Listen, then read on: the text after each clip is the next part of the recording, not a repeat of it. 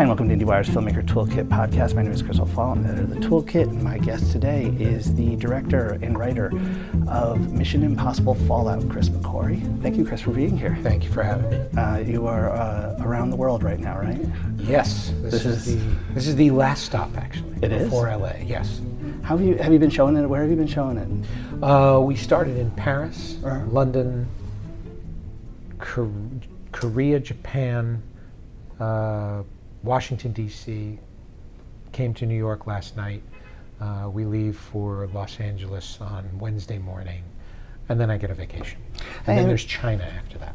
I was going to ask you, I've been in a little bit of a bubble, but is the reaction to this movie been as ecstatic as it was here? I mean, this was like, I'll be honest with you, this is the best action film I've seen in quite a while. And the room I saw it in, we were all ready for a Mission Impossible movie. We had expectations, and we all the New York media looked around at each other. What the fuck was that? Thank you for opening up the room. Now that I know we can say "fuck" on the podcast. I'm wondering if you are getting I know people love these movies, but this.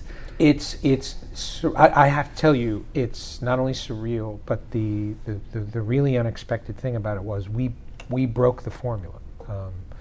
Ghost Protocol had really found, we all felt that Ghost Protocol found what Mission Impossible really is. And when I made Rogue Nation, I definitely made what I thought was my Mission Impossible, but I also respected what Brad had found with Rogue. When Tom asked me to do this movie, I said, the fans of the franchise have come to expect a different director every time, and I want to maintain that aesthetic, and that means making a very different film, not only in how it looks and how it feels, but also in terms of its tone and scope and scale. That's messing with a formula. That's that's messing with a streak. And when you subvert expectations, you do so at your peril, as we've seen. I was expecting on some level people to react to it, coming in and expecting something that followed that path laid out by Ghost Protocol and Rogue Nation.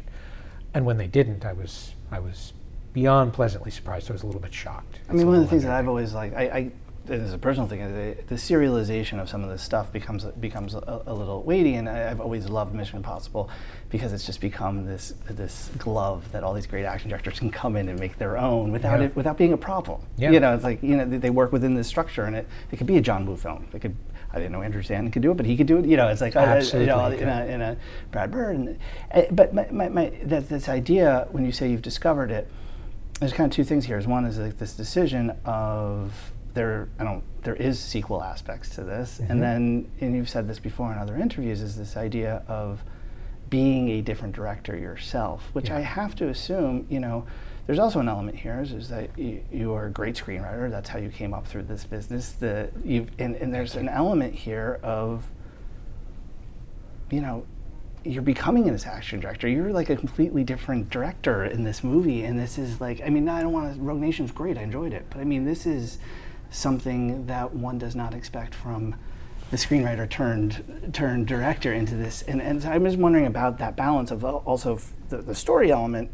You're bringing in some sequel elements, you're doing some interesting things with the Ethan character, which you kind of need to build off Rogue Nation. But then that sense of putting on a different skin as a director. Yeah. Because I imagine, I don't know, but I think you're talking about two very different things there, right? Very different. I mean, the screenwriting to directing disciplines are as different. Those two disciplines are so radically different from one another, and the analogy I use is writing is taking everybody's work or everybody's vision and putting it into your work. You have the studio telling you what they want, the actors are telling you, and obviously the director is telling you, and you're trying to accommodate all of those different desires into one coherent document. Directing is taking everybody's work and putting it into your vision. So you couldn't have two more opposite disciplines, and so to make the transition from one to another is tantamount to driving down a highway, throwing the car in reverse. Then I learned a lot between my first and second film, especially in that there were 12 years between The Way of the Gun and Jack Reacher, 7 of which I didn't get anything made. I was really struggling and was forced to confront what it was I was doing wrong. Why couldn't I get something going? What did the business want from me that I wasn't giving them? And so I've taken a different route than most directors have. I've been through a farm system that most directors are not. You see it happen a lot now where somebody directs a small film. That film is a runaway success. So you have a $5 million movie that makes $50 million, and somebody says, I've got a great idea, let's give that guy $200 million. And we'll protect him. We'll put a bunch of people around him, and they'll guide him. And then as soon as that person is put in charge of the movie, no one wants to tell the director what to do. So you have somebody that's never made one of these movies, does not understand the rules, is there to break the rules, and is there to reinvent the wheel. And they lose sight of the fact that the wheel is not round. I mean, that the wheel is round, and it's round for a reason, and that their wheel is not. Whereas I went from directing a very small movie that was remarkably unsuccessful. 12 years later, I directed a medium-sized movie. But in between that, I had done Valkyrie with Tom. I had worked on Mission Impossible, Ghost Protocol with Tom, and had been behind the scenes and seen how that worked. Directed Jack Reacher, which was relatively small in terms of its action, but was able to get my feet wet and was able to find a comfortable working relationship with Tom. That then led to Edge of Tomorrow, which was, again, I was writing and in more of a producerial writing, second unit, splintery. There's not a real term for what I was doing on that movie, except mechanic.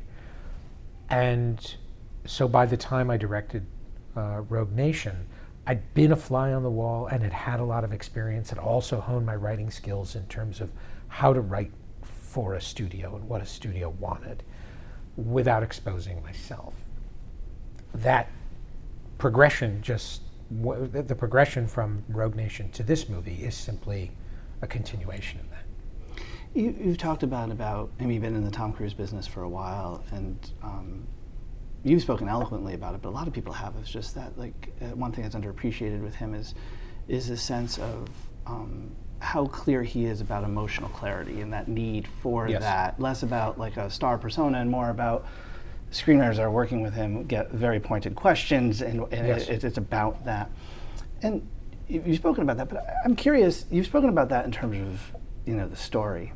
How does emotional, and I think this comes back to how good this new film is, and once again, I do not want, Rogue Nation is great, but how do you get, there seems to be something you've unlocked here about emotional clarity in action sequences.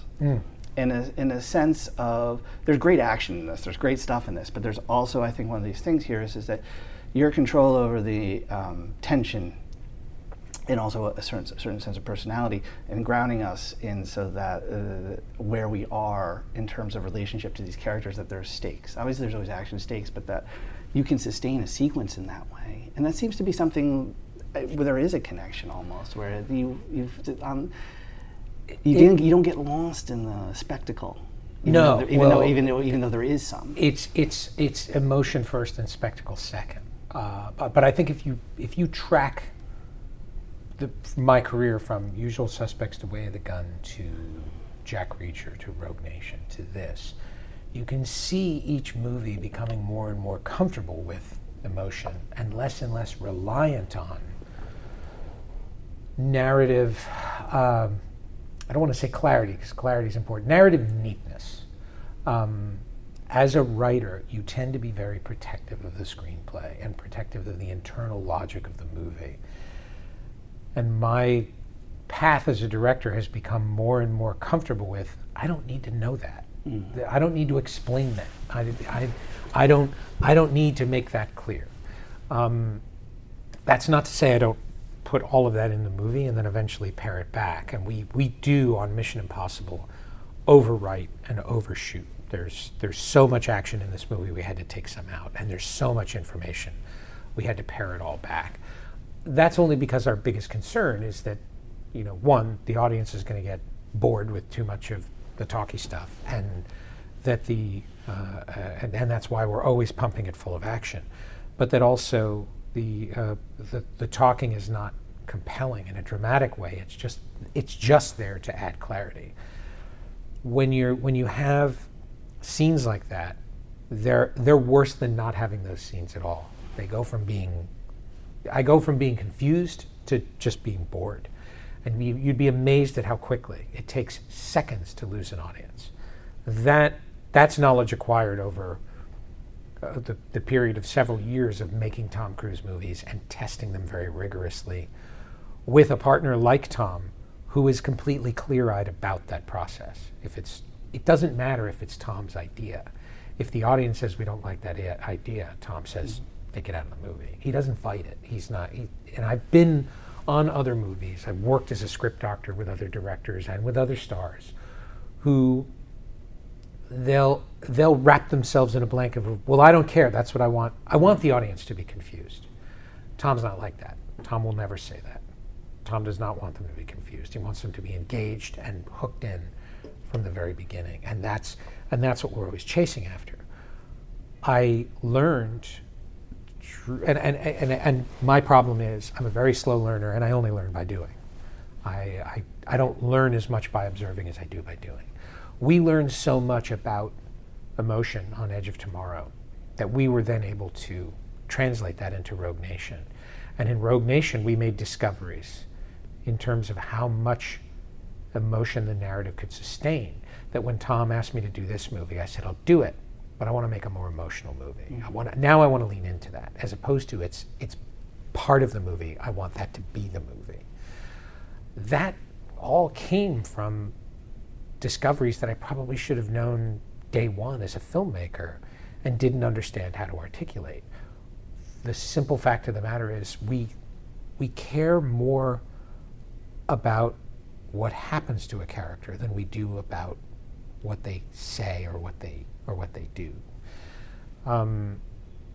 And those are things I learned from, not from the movies that I was making, but from the movies I was making with other filmmakers, where I was coming in to help fix their broken or struggling movies, because I had a level of objectivity that I don't have on my own work. And I would say that's been the real benefit to my career. That's been the thing that's allowed me to grow as a filmmaker. And so here I am in my late 40s. I'll be 50 this year. And I feel like I'm just now starting my career. I just now have the tools to apply to filmmaking that another more well-rounded filmmaker probably had 3 films in. And you said before on Rogue Nation, you kind of went in with this goal of you wanted to create like the best female character in Mission Impossible. You wanted to also create the best villain. You just said that here it was about emotion. Is really, I think, is this really about kind of digging into a different aspect of the Ethan character? Is that really what this is to see kind of like the not only a story behind him, but some of the emotion behind him and the guiding behind it? Well, it was when I made Rogue Nation, I took the previous 4 movies and laid them on top of each other and simply looked for the whole. And what hadn't these 4 movies done? What can I do new? What can I do that hasn't been covered? And the bones have been pretty much picked clean by the end of Ghost Protocol. I realized what I didn't have was a strong romantic interest for Tom, or rather, a strong female spy in the movie that wasn't a spy. There was Paula Patton, who I think is very excellent in the 4th movie. But she's a subordinate to Ethan. And that whole movie is built around the fact that Ethan is surrounded by a team of people who aren't ready for the field. So there was room now to create something of a counterpart to Ethan. And that the tendency is to make a female Ethan Hunt. And in doing so, you end up making a woman who's doing a man's job. I want to be very clear when I say that, so that I don't incur the wrath of the internet. It's to say it's not a woman, it's a man, and you've cast a woman in the role. I didn't want that. I wanted a woman, and that's really where the character of Ilsa was born. The secret to that character is that she has her own problems to deal with. She's not on Ethan's team, and her problems put Ethan off balance, and she will not compromise on those problems. As opposed to the tendency of writers is to write women action characters as these masculine projections. They're kind of a 13-year-old boy's fantasy of what a woman is. That's not what I wanted. And so then going into this movie, I laid all 5 movies on top of each other, mine included, said, what haven't they done? And what none of them had done was really get inside Ethan's head. In fact, I remember Tom, while we were making Rogue, struggling with it. He kept coming to me and saying, I'm not hooked into Ethan's journey. I don't really understand what his story is. And it was Tom's way of articulating to me, I'm just not feeling this. I get it. I understand what my job is, but I'm not emotionally connected to this character. So when Tom asked me to do this one, I thought, well, I'm not going to have that conversation with Tom again. I'm never going to hear Tom come to work and say, I'm not hooked in. He's going to be hooked in from the minute this movie starts. And that's what I told him. And I said, what do you want to do? And he said, well, wherever I go, people are still asking me about Julia. They still say, you can't be with Ilsa, you're married to Julia. And I thought we had tied that story up in Ghost Protocol. I thought that ending was pretty clear. I had since learned, no, it wasn't, because unless Ethan Hunt explains to you what Ethan Hunt's relationship is, it hasn't been explained to you. And I knew I couldn't do that, but I knew someone else in authority like Luther could. He could really underline it and fill in the blanks of Ethan's past, and which would lay up the conclusion of the movie that I had in mind. So I went to Tom and I said, okay, I want to do that. I would love to do that. But in order to do that, we have to reintroduce her character. We cannot assume that anybody has seen the other Mission Impossible movies. This is a standalone film. I've seen other sequels fall into that. They fall prey to the fact that they assume you're a fan, and they assume you've remembered all the movies, or that you watched all those movies that day before you came to the movie. I was like, no. Whatever you remember of Mission Impossible's past, when you're watching this movie, you'll enjoy this movie that much more. But that's gravy. You have to enjoy this movie on all cylinders, having never seen a Mission before. So I need to introduce her character. And in order to do that, I have to do it in such a way that this can't be cut out of the movie. Because now I've shot and edited one of these films, and I have a pretty good understanding of what survives and what doesn't.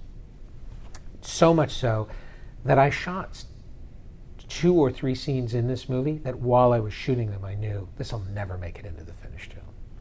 This is only here in the event that there is some glaring question of clarity, and that we have to take 2 minutes to explain to the audience what's going on.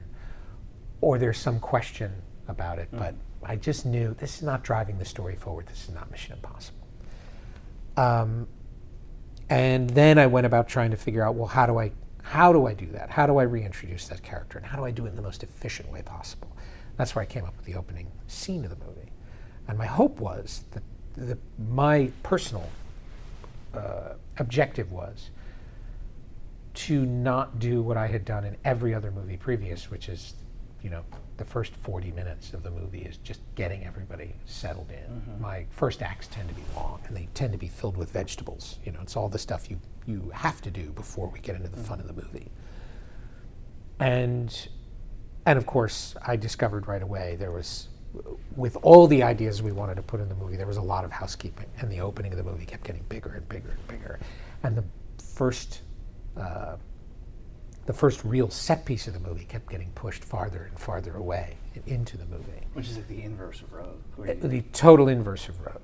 And I embraced it. I explained it to Tom, and Tom embraced it as well. That was probably, of all the risks we took, the biggest one. because I squirm as I watch this movie with an audience, thinking to myself, they're all waiting. They're all wondering, where is it? Where is it? Where is it? And the movie lulls you into, I think, the first 10 minutes of this movie. I feel the audience starting to think, they blew this. Oh my God, what are they doing? Where's this going? And then suddenly the light comes on. That was for us the much debated decision, and one we agonized about. Did you leave yourself a little safety in case? Did you have a? Yeah, there's 6 minutes I could cut out of the movie in the opening of the film. If you needed to give them. And you know the scene, and unfortunately it's the scene that that makes the whole opening of the movie worthwhile.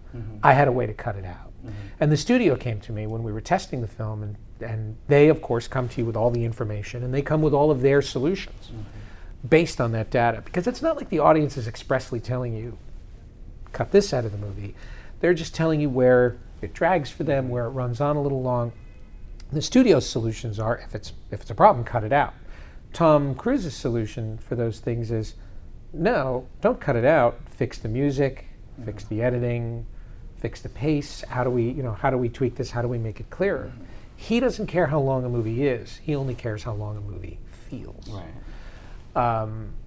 And so when the studio came and said, you got to make the first act of the movie shorter, I said, all right, well, here, we'll just cut this scene out.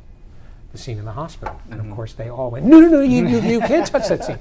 You can't touch that scene. People love that scene. I said, but it can go. Right. And if it can go, it should go. Right. The other information in the beginning of the movie you must have for the ending to pay off. Yeah. That's the dessert, not the vegetables. Yeah. And of course that was the end of that discussion. Yeah. Now, obviously you've got your big action set pieces, and there's an element of one imagines when you're piecing together a story, you're figuring out how to motivate them. And this film feels like the inverse, which is I'm just guessing here, that based on what you wanted to do with the Ethan character, there was emotional story beats you had to hit, and the action becomes this thing that connects them, because it becomes almost this perfect conduit between how he got emotionally from here to there. That's how it feels watching it. Was there a difference in terms of how you thought about it, because you went into it with this sense of I want this, in terms of the structure and how you're going to build the set pieces? Did you go into it different because of the fact that you were thinking about it in terms of how you were going to deal with the Ethan emotion? Yeah, well, the last movie, it was a huge struggle. The last movie, we came up with the action first. Then decided, well, what order is the action going to go in, and then what's the story that makes all of these events worthwhile? Why do these events exist in this order? And you feel that in the movie. This time, I said I want to focus on the characters, and I want to let the characters dictate the story. And so the action sequences were pushed into the background, and the character drama was drawn to the front. What is the dynamic between Ethan and the members of his team, Ethan and Ilsa, Ethan and Lane, Ethan and Henry? What's the dynamic between Ethan and Hundley, and what was that relationship going to be? How had that relationship evolved since the last movie? I didn't feel that Alec Baldwin could come into the movie still being the Alan Hundley from the last film. They'd reconciled, and that meant there wasn't the same conflict between them that there was. So what was the engine driving the movie? What's the conflict Ethan has from behind? Because in every one of these movies, there's not just the villain he's out facing, there's the resistance that he's getting from his own side. And I was also determined to lay up elements for future movies that got you out of the rut that the franchise is in, which is Ethan gets a mission, Ethan goes rogue. That's Angela Bassett's character. For whomever wants to continue this franchise, is an opportunity for you to have a new kind of resistance from behind. Angela is somebody who now has reconciled with Ethan, and has there is an implied future between those characters. but that doesn't make her any less a ruthless character. This is somebody who, the woman who says to Alec Baldwin, that's the job. You know, that the team is expendable. What I presented to Tom as a potential future for that character was, now here is somebody in authority who says to Ethan Hunt, go and do this job. And if you're not out in 24 hours, I'm calling in the airstrike, no hard feelings. That you have somebody who no longer has to distrust Ethan Hunt. And so you no longer have that rogue thing. Now you have somebody who just simply says, you know, I'm going to give you 24 hours to get this done, or I'm going to kill you, no hard feelings. Well, I want to talk about a few of the action sequences. The fight sequence in this movie, the bathroom fight sequence. There's, by the way, at this point we're into this. We're going to be talking about individual scenes if people want to dial this off until they see the movie. That fight sequence. I mean, what is? You know, it's funny. Nothing in your background is an element of martial arts, or I don't think, or knowing how to do that, even though you've worked on these films. What is that collaboration like? Because that action scene is stunning, but it also has different chapters to it. It's able to sustain itself, and I have to imagine that becomes a collaboration with the choreographer and also figuring out the story of how to like. You can get them. It's just in the bathroom, but it's this fight scene that's extraordinary, and it has different levels to it. Yeah. How does that work? Because I imagine that's, once again, you've become a great action director, but I have to imagine that also comes from a certain level of collaboration. That's a lot of collaboration. That is collaboration at its highest level. You are coming at it from not only cinematography, set design, stunt coordination, rehearsals with the actors, and storytelling. This idea, the entire bathroom fight centers around one simple concept: that Tom goes into that bathroom hoping to assume another man's identity, and that goes wrong. So when he comes out of the bathroom, he has assumed the man's identity, but looks like himself. That was the original story for this movie. I was going to follow Ethan Hunt as he assumed another man's identity and was forced to play the villain in order to achieve his goal. That was the story driving everything. Like with Rogue Nation, his relationship with Ilsa was the discovery that we made, and that expanded to consume the movie and pushed all the other ideas we wanted to explore out to the periphery. You have to be willing to do that when you're making these movies. And so there are remnants of that idea, but the whole idea of Ethan becoming the villain of the movie in order to remain the hero, that idea doesn't fully, there's just not the space for it once you get into the movie. What it's really about is his relationship with Henry Cavill. And therein lies the crux of Mission Impossible: plot versus character, and intellectual concepts versus emotional realities. There's an emotional relationship that he had with Ilsa. There is an emotional relationship that he has with Walker, a very different relationship, but it's still based on an emotional conflict as opposed to a plotted one. They don't like each other because of their methods, and everything sort of expands in that sequence from that ignition point. It becomes about the conflict in styles between these two guys, and then the willingness of a star like Tom to allow his character of characters, his nest egg of a character, to get his ass beat in a bathroom by some guy you've never heard of. 2-on-1, and he's 2-on-1, yeah. and Tom looking at that and saying, here's when I pitched him the scene, Tom then looked at it and said, here's its value, and here's what I want to emphasize.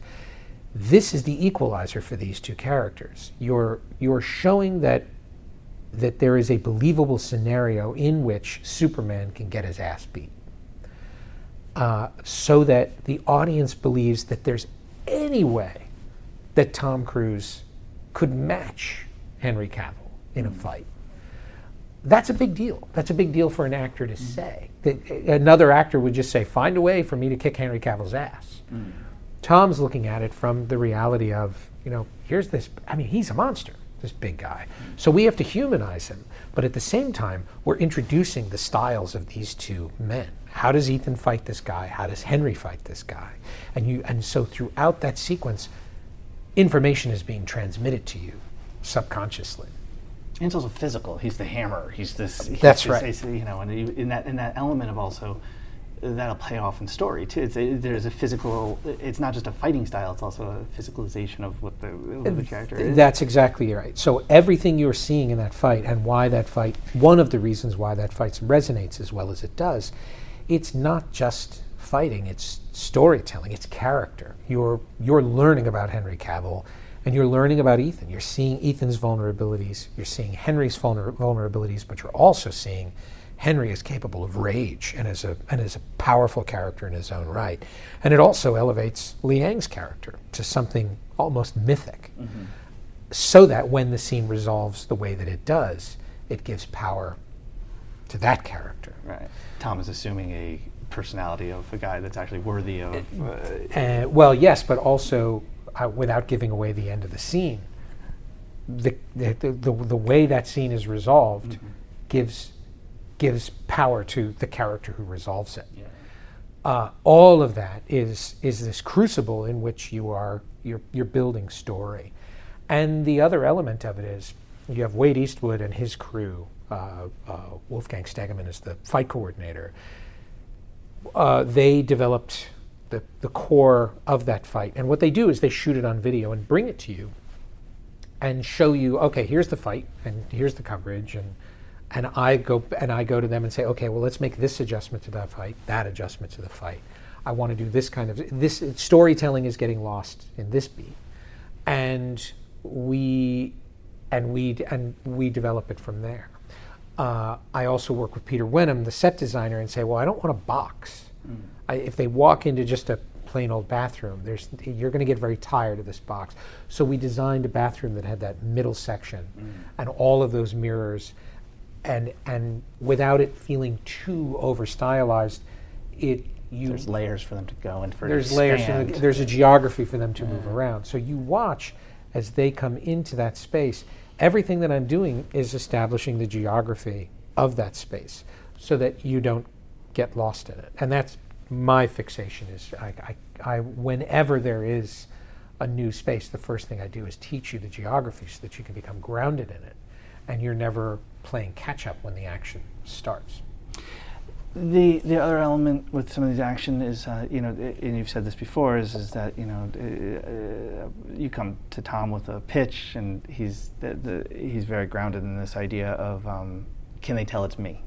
Yeah. Can they tell it's me? Like, they need to understand that it's Tom Cruise hanging from a plane, or it's not about can they tell it's Tom Cruise? Can they tell it's Ethan? Yeah. Because what's important to Tom is subjective storytelling. That if I'm shooting the A400 from a helicopter and looking at a stuntman, it's spectacle. If the camera's on the side of the plane looking at Ethan Hunt as the plane is taking off, it's subjective storytelling. That's Tom's real fixation. It's always about being hooked in emotionally to that character and his experience. There's an element here I always wondered in terms of, with all the professionals that are working on this, they feel so death-defying. Is there an element while you're shooting, and I'm thinking in particular of some of these aerial things, is there an element here that not only is our heart in our throat while we're watching it, there's a little bit of that element of while filming it too? More so. And because you're aware, you're sitting in the theater and enjoying the perceived danger. That is the thing that we have made every effort to protect against. We don't want Tom to fall off the side of the A400. You do not want to lose Tom Cruise. We do not want to. on many levels. Yes. So we do everything to ensure that cannot happen. There's still variables whereby it can. If the pilot just went a little too fast, there's no safety harness in the world that's going to keep Tom on the plane. He's going to be torn off. But that's a variable that is reduced to its absolute minimum. What I can't control is a bird. And if a bird goes flying past Tom, or rather through Tom, he's dead. It'll take his head off. You're talking about The force. a 2 kilogram animal going, or a kilogram animal, a seagull going by Tom, even a sparrow, which is a couple of ounces. That'd be like a bullet. That would go right through him and kill him. If there's a pebble on the runway, and we do everything we can to make sure there's no debris on the runway, but it's just a pebble, and it hits Tom in the head at that speed, it's the same thing as a bullet. He'd be dead. So we're aware of those things that you're not. You're aware of ideally you're immersed in the drama of the film, and you're playing along, and we've painted out the wires, and you're looking at it going, oh my God, Tom Cruise is going to fall off the plane. That's the last thing we're worried about. And what we've also learned on this is that there are no small stunts. When Tom broke his ankle jumping from one building to another, that wasn't even a stunt compared to the other things we had done to that point. We'd already shot the car chase. We'd already shot the helicopter chase. What we were now into, the last thing we had to do was Pulpit Rock, and that was a couple of weeks away. That was where our focus was. And so when he jumped from one building to another, the only stunt that he was going to perform in the foot chase, he broke his ankle. I just reminded you that the really chilling thing about that was I wasn't worried about Tom being permanently injured in that stunt. The sit down you have with yourself, the moment where you're freaking out is, my God, think of all the ways it could have gone wrong in Paris, and all the ways it could have gone wrong in New Zealand. That was the really chilling thing. Sounds like being a parent. That element where you very much where you so. go through well, that. That's the C-17. Yeah. You know, when you're on the C-17 and you've got your crew, and I can't jump out of the plane because they won't let me. I would have. It would have been fun. And you call action, and you watch them do this stunt, the shot that you've rehearsed a million times, and the shot ends with your entire crew jumping out of the plane. And you're just standing there. And the scene has only begun at the point where they jump out. And you turn to the pilot and say, all right, let's go back and see who made it. So that's parenting. You give them shoes and they walk away. the other thing about this, from some of it is Death Defying, but there's also an element here with two sequences. One, the sky jumping, but then also the final helicopter sequence. Mm-hmm. I mean, the stunts are stunning, and I imagine a lot of it is practical to a certain degree. There's also an element of a visceral action in air, of a sense, and once again, part of it, sometimes he is hanging, and so that's natural that you'd feel that way. But sometimes it's the way the helicopter's pointed and the way we're moving through space and the location. Mm-hmm. That seems like something I have to imagine. When I think about how amazing those two sequences are, I have to imagine there's something you learned in terms of how to shoot aerial and how to feel, make us feel a sense of visceral, of hanging off. Of movement, but also a roller coaster. Mm-hmm. And you would be amazed at the fine line between riveting and boring. Oh, I wouldn't, because Chris, I've seen a lot of action movies, and they lose it. They lose it. They do, and they get lost in the spectacle of the fact that, like, I should be amazed by something, and I'm like, I'm not. There is no awesome shot. Yeah, there is none. They don't exist, and I think you can think of. You can probably point to a few filmmakers who get lost in the concept of awe and take that for granted. Look at me, And yes, exactly. Or we worked really hard for that shot, and you should like it. Yeah. The audience doesn't care. Yeah. They're sitting there eating their popcorn. They're thinking about problems that have nothing to do with your movie, and they are. First of all, they came. They came to see your movie, and they're sitting down saying, "I want to like your movie. I came to be entertained." But they don't. We take for granted that they care about filmmaking. They don't. Not the average audience. We live in a bubble. You and I are now in a bubble. You're talking to me because you love movies and you love movie making. The average person on the street doesn't think of it in those terms, and so the awe for them comes only in you're immersing them in that experience. And I had shots in the movie that I loved, that I just absolutely loved. And they were painful to take out of the movie. And still the sequence wasn't improving. Still we were not getting the responses from the test audience. Just so, are we talking the helicopter? Are you talking in general? Helicopter and car chase. And car chase. But Paris chase and the helicopter chase were both, strangely enough, we never had notes about information in this movie. Any of those dialogue scenes, the scene with him and Ilsa, which is the definition of shoe leather, where she's following him through Paris, that's the first shit you cut out of a Mission Impossible movie. And I was waiting. I was waiting for the studio to come at me. I was waiting for the test cards to show that that's where the movie was dipping. They were into it. They were following that. There was never a note. They kept saying, chase is too long, too much action. And when on earth do you get that note? And I remember we were looking at that, really struggling with it. And of course, a lot of the effects weren't done, and the music wasn't right. The scenes weren't dialed in. But Tom and I had a conversation in the middle of the night one night where we were dancing around it. We were kind of disappointed. We thought the Halo sequence was going to be more than it was. We thought the helicopter chase was going to be more than it was.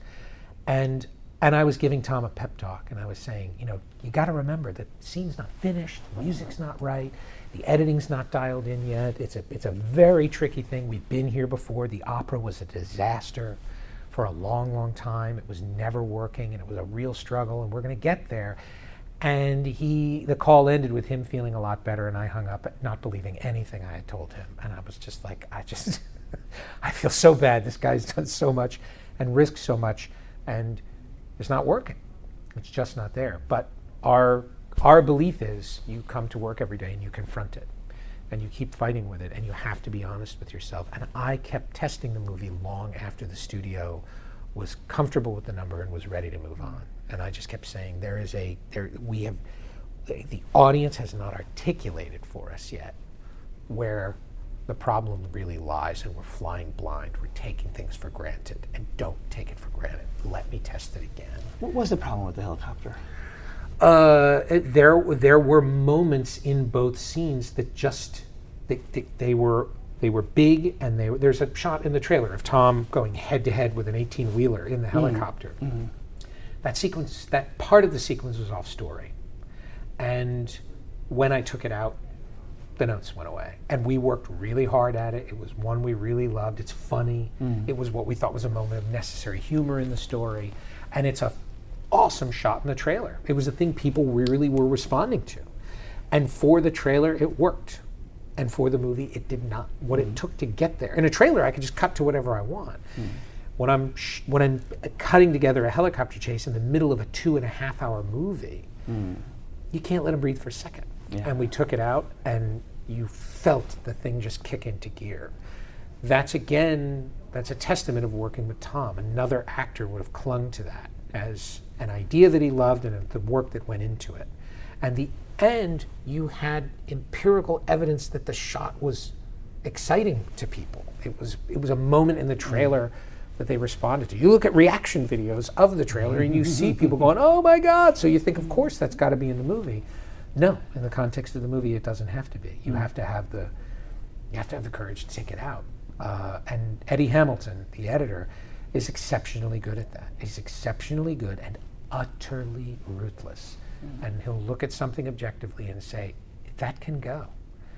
And there were shots in the final movie that are in the final movie that he says they should come out. And I would say to him, you can take it out. Go ahead and cut it out, but let me see how you patch the hole. And he couldn't artfully patch the hole, so they stayed in the movie. And that was the laugh I had at Eddie, because I was like, yes, you can take it out, absolutely. But you miss it when it's gone. He was like, yeah, I do. What about the decision to shoot that final one in IMAX? Is that something that you like playing with? I mean, obviously the film's got it because you're cross-cutting between another action, the aspect ratio. I mean, I don't know if this is, I mean, I saw it in an IMAX theater down the street, so, yeah. When it goes IMAX, floor to ceiling. Yes. Yeah, and, but in that sense of, and they're in the mountains, they're in the space, and feeling that space and feeling that immersion. Is that just like, is that in terms of format? You tell me, what was the... I'll be completely honest with you. I feel like every interview that I do is I am talking to the filmmaker I was 20 years ago, who had to learn by doing and learn the slow way. I like to think of everything I do as film school. I'm just jettisoning as much as I have learned to somebody out there who's gonna put it to use, which is why I'm as forthcoming as I am. The decision to put IMAX in the film is totally mercenary. It's completely mercenary. It is not an artistic decision. It is a business decision.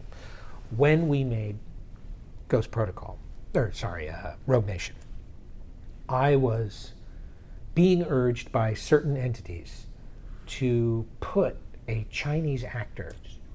Yeah. Yep, no problem. To put a Chinese actor in the film.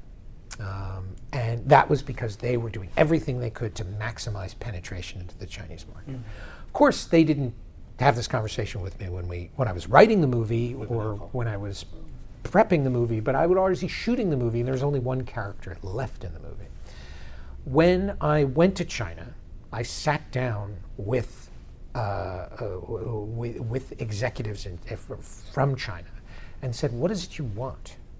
What do Chinese audiences really want?" Because I was told to put this character in the movie, and they said, "No, that's neither here nor there to us. If you put a Chinese actor in the movie, great. What the Chinese audiences want is the absolute premium experience. They want what they can't get at home. They want IMAX, Dolby Vision, 3D, Atmos, every bell and whistle you can put in it." And so when I came back to America and started talking about the next movie, I said, if we're going to grow the brand, instead of trying one magic bullet, which is what a lot of film studios do, where they just say, "Oh, we'll put this in the movie and young people will like it," I said, we're going to try to grow the brand incrementally as best we can. We're going to cast Henry Cavill, we're going to bring more women in, we're going to do this for the international market. And that's the only reason that I did IMAX. They're okay. I don't want to leave you with an unfinished sentence, so don't worry about it. And so IMAX was in the movie strictly for the international audience. We said, well, then if we're going to do that, what are we going to do with it? Now we got to think about designing sequences around it that maximize that, so that people, when they're watching it in IMAX, they're getting an experience where that aspect ratio actually has value. The value of that is, if I had shot the Halo sequence in widescreen in 240, we would have lost most of what we captured. The fact that we're shooting in that large format, Craig O'Brien, the cameraman, barely got stuff at the top of the frame that would have been otherwise cropped out. It was a blessing. There's only so far he can arch his body to get the frame. And also in the helicopter sequence, there were things in that sequence that would have been lost as a result. No, so you don't want I don't think you want the landscape widescreen there either, because of that, in that sense of like the relationship between the two. The sequences are vertical. Right. They're not horizontal. Right. Yeah. Well, I'm sorry that they're rushing you off. You want to ask one more question so we can? I was completely unexpected for you to become this incredible action director in this. I mean, you've been a great director and you've been a great storyteller, but this is, I know you are done with the franchise, but is this now something you want to go do another? I mean, the chops you showed in this movie are insane, Chris. Oh, is this a skill that something you? I mean, there's vehicles out there for this stuff. I think of it as an arrow in my quiver. There's other things I definitely want to do. There's the stuff I've wanted to do since the beginning of my career and I've never done. I've said it before. I've never actually made any of the movies that I set out to make at the beginning of my career. My career was stalled because I was fighting to make the movies I wanted to make that no one else did. My whole life changed when I started going through the door that opens. No one's ever actually sat down with me and said, "What do you want to do?" Are you having this conversation now? Or, well, rather, when they do ask me that question and I start to tell them, their eyes glaze over. And the things that I believe are great stories they terrify them. So there's a moment of decision here for me as I finish with this movie and potentially with this franchise, to think about, well, where am I going to apply that? I'm finally in a position to go back to the beginning. I'm in a position now where I have enough saved up that I could go back to being an independent filmmaker and build my career from a smaller movie, build it out. The question is, what is that story now with everything I know? I was so much more comfortable developing those potentially toxic ideas when I had nothing to lose. So it'll be interesting to see what happens next. The good news is I've come full circle and I've become comfortable with whatever this is. I'm not so foolish as to look a gift horse in the mouth. Tom Cruise allowed me to take his safest cash cow franchise and in a sense blow it up and experiment with it, and was a strong enough partner to keep it on the rails so that it was something that grew as opposed to imploded. Now we're looking at it, and it's typical Tom. When the movie ended at the premiere, it was the first time we watched the finished movie together, was in Paris.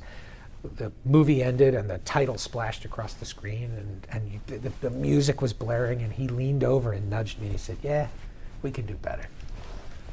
Well, we look forward to it, Chris. I hope you have a break and enjoy this success, and I can't wait to see what you're going to do with the cash in your pocket, not the literal, but the one that you just described. Well, thank you very much. All right. These are great questions. Thank you. It's good talking to you. Take care.